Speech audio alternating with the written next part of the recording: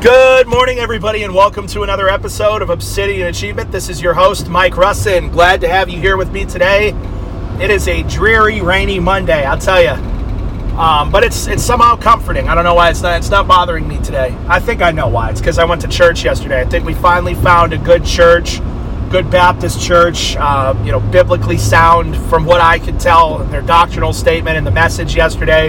They're in between pastors right now. A guy just retired, was there for 30 cents. It's so funny, man. Every church we've gone to has been in a transitional period, which it just leads me to believe I'm supposed to play a role in it somehow. But anyways, it's dreary and cold here today. And I'll tell you what, man, you would think the cold plunge would be the toughest in the winter. You know, you wake up, the house is a little chilly.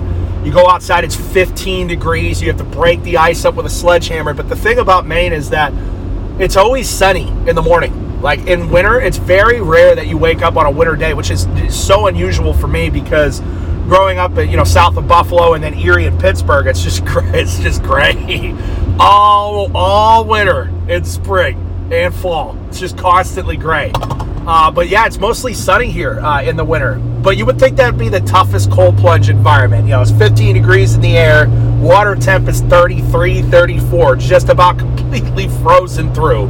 Like I said, I got to break it up with a sledgehammer to get in. But now, man, I tell you, today, usually by the time I make it to the tub, I'm like, all right, I'm getting in. Today, I made it to the tub, and I almost talked myself out of it because I'm standing there, I'm getting rained on, so I'm already starting to get pretty cold and wet, and it's just gray. And I'm like, dude, I got to crawl this tub. Water's like 43 degrees. I'm going to be freezing in here. I'm going to get out. I'm going to be continued to get poured on. It's a little different. This was one of the tougher ones I've done, cold plunge wise, just mentally. It's not even, it's 43 degrees out. So it's not even like it's that cold, compared to 15 degrees, but it's just the sunlight is just interesting how the sunlight has such a dramatic effect on your moods, your mentality, and that's why it's so important when the sun is out, you go out and get in it. I've got a wicked tan right now from between being in Texas and then just like last week when I got back, it was like 50, but it was sunny, so I forced myself to sit outside shirtless. Like I ain't wasted a single minute of the sunlight. I sat outside. I worked all day outside in the sun. Kept my eye on the ducks and the chickens. The ducks are huge now, man. I think they're probably a week away from being fully feathered. So as soon as this spell of rain and cold is over, they're going to be outside full time. Penelope, my what do you want to call it, alpha hen, set one of the ducks straight the other day, establishing the pecking order. I felt terrible. Tore like 3 of her wing feathers out, like from the root, like there was blood. I picked Penelope right up by her neck. She's my favorite chicken too. She was the runt of the litter, and she used to get picked on. She wouldn't really eat. I had to so what I would do is I'd pull her aside from the other girls, and I would hand feed her right out of the palm of my hand. Well, enough time of doing that, she got bigger than everybody else. And I don't know if it was a combination. I think they see me as like the rooster, you know what I mean, as the boss, which I know because they follow me around everywhere. So I think the combination of the attention I was giving her and the food making her bigger. Now she's the alpha by a mile. Went from being the runt and getting picked on. She had the smallest comb out of everybody. Now she's the boss, and I was reading online that that's just them establishing the pecking order, but it was a little too violent for my taste. So Penelope got scooped up by her neck, legs kicking. I kind of felt bad, but you got to spare the rod, spoil the child. Which brings me to an interesting thing. Actually, I didn't even think about talking about this. I was reading with Ada Proverbs 22 yesterday, and it talks about corporal punishment for your kids, and that's a decision that I'm going to have to make. Is am I going to spank my daughter? And I'm leaning towards yes, because that's what we're told to do in the Bible. I think the argument could because I just have so much, I just lack so much trust in any modern information regarding parenting now, because you look around and everybody's kids are turning into androgynous trans weirdos. You know what I mean? And it's just, I don't think that, well, it's traumatic when you hit your child and they grow up. Well, at least they're not growing up to chop their penis and breasts off. You know what I mean? And don't get me wrong, there are kids that get beat, and as a result of that trauma, they turn trans, they go for the whole transgender thing. It's a social contagion. Like when I was growing up, it disproportionately affects females. Is females are more, they have a predisposition to being affected by social contagion. So like a big example of this, and I'm sure some of you listening to me will remember, when I was in high school, like bulimia, anorexia, and self-harm, like cutting, were big. And who did it affect the most?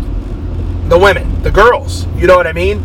So I think we're seeing a similar thing here with this transgenderism. It's at its core is a social contagion. I really do believe that in some, and this is going to surprise some of you, in some cases, that person really does feel like they're more comfortable being the opposite sex of what they were born. Does that mean that they should go and mutilate themselves? No, I think that person needs God, needs Jesus first of all, but also some intense counseling work. I really do believe in some cases that's the case. However, now with this giant uptick in cases, I think most of these are people trying to fit in. You know what I mean? Like now, if you want to stand out from the crowd, be a God-fearing man or woman. You know what I mean? That's being the rebel now.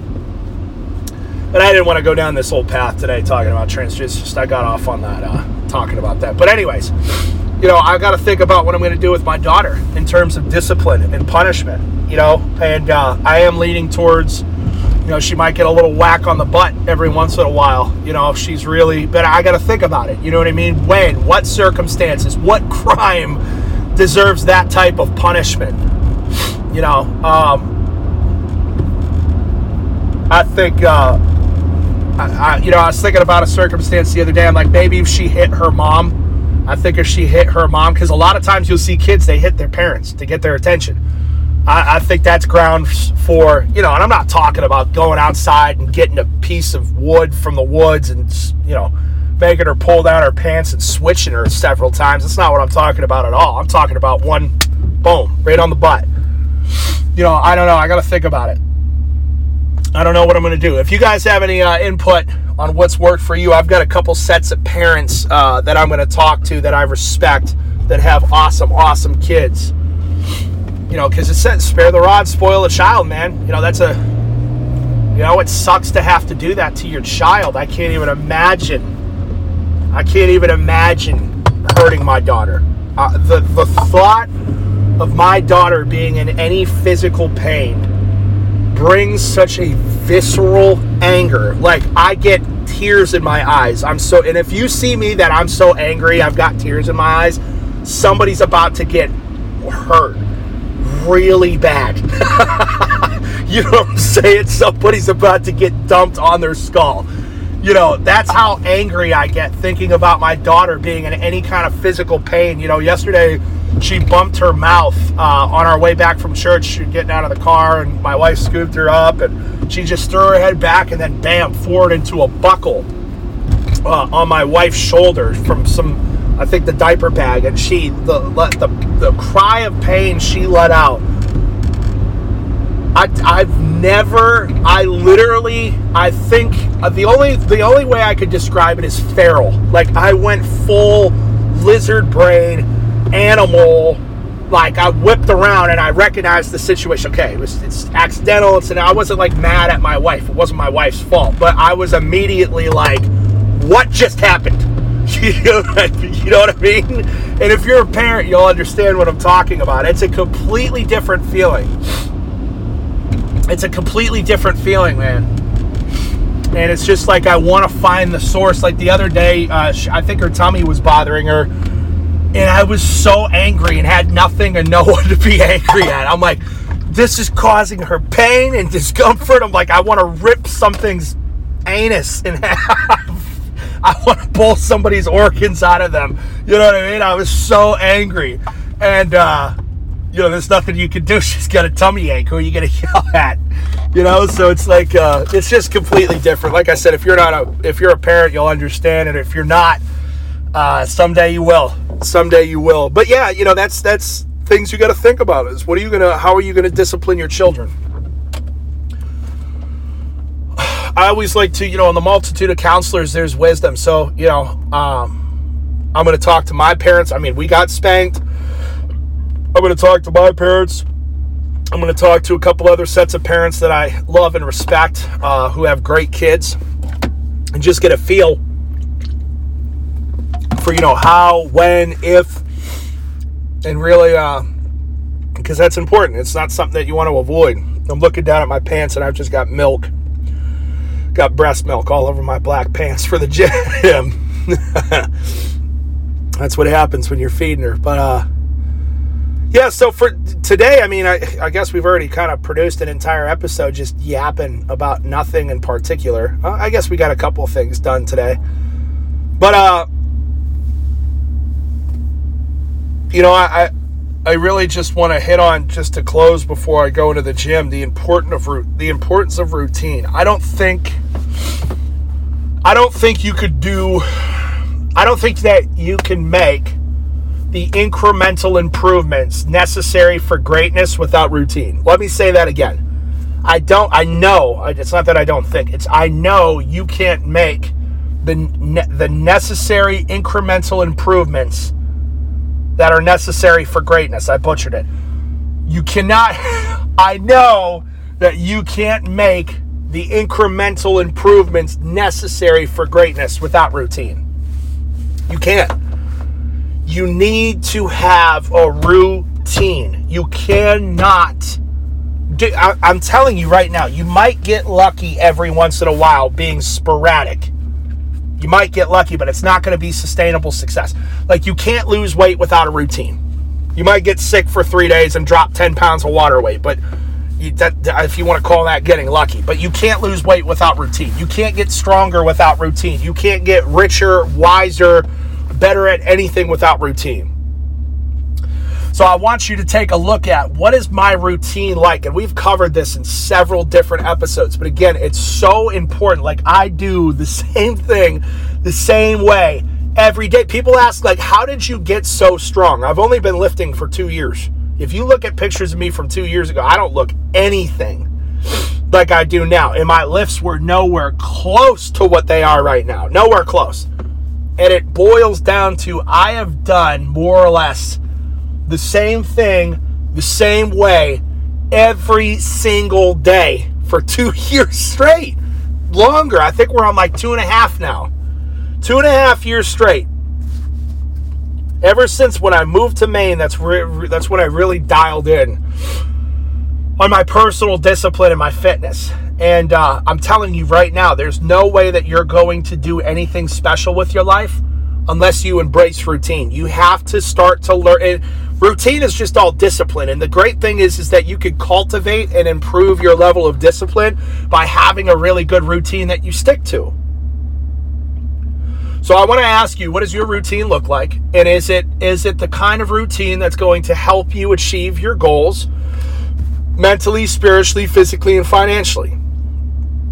If the answer to that question is yes, my default is always, where can I make little improvements to get even better?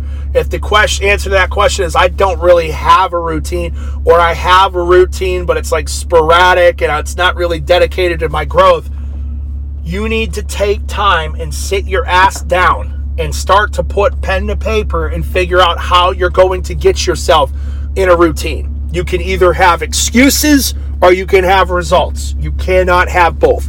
So the message today, aside from everything else that we talked about, is get a routine down. If you need help with this, let me know. All right, love you guys. Let's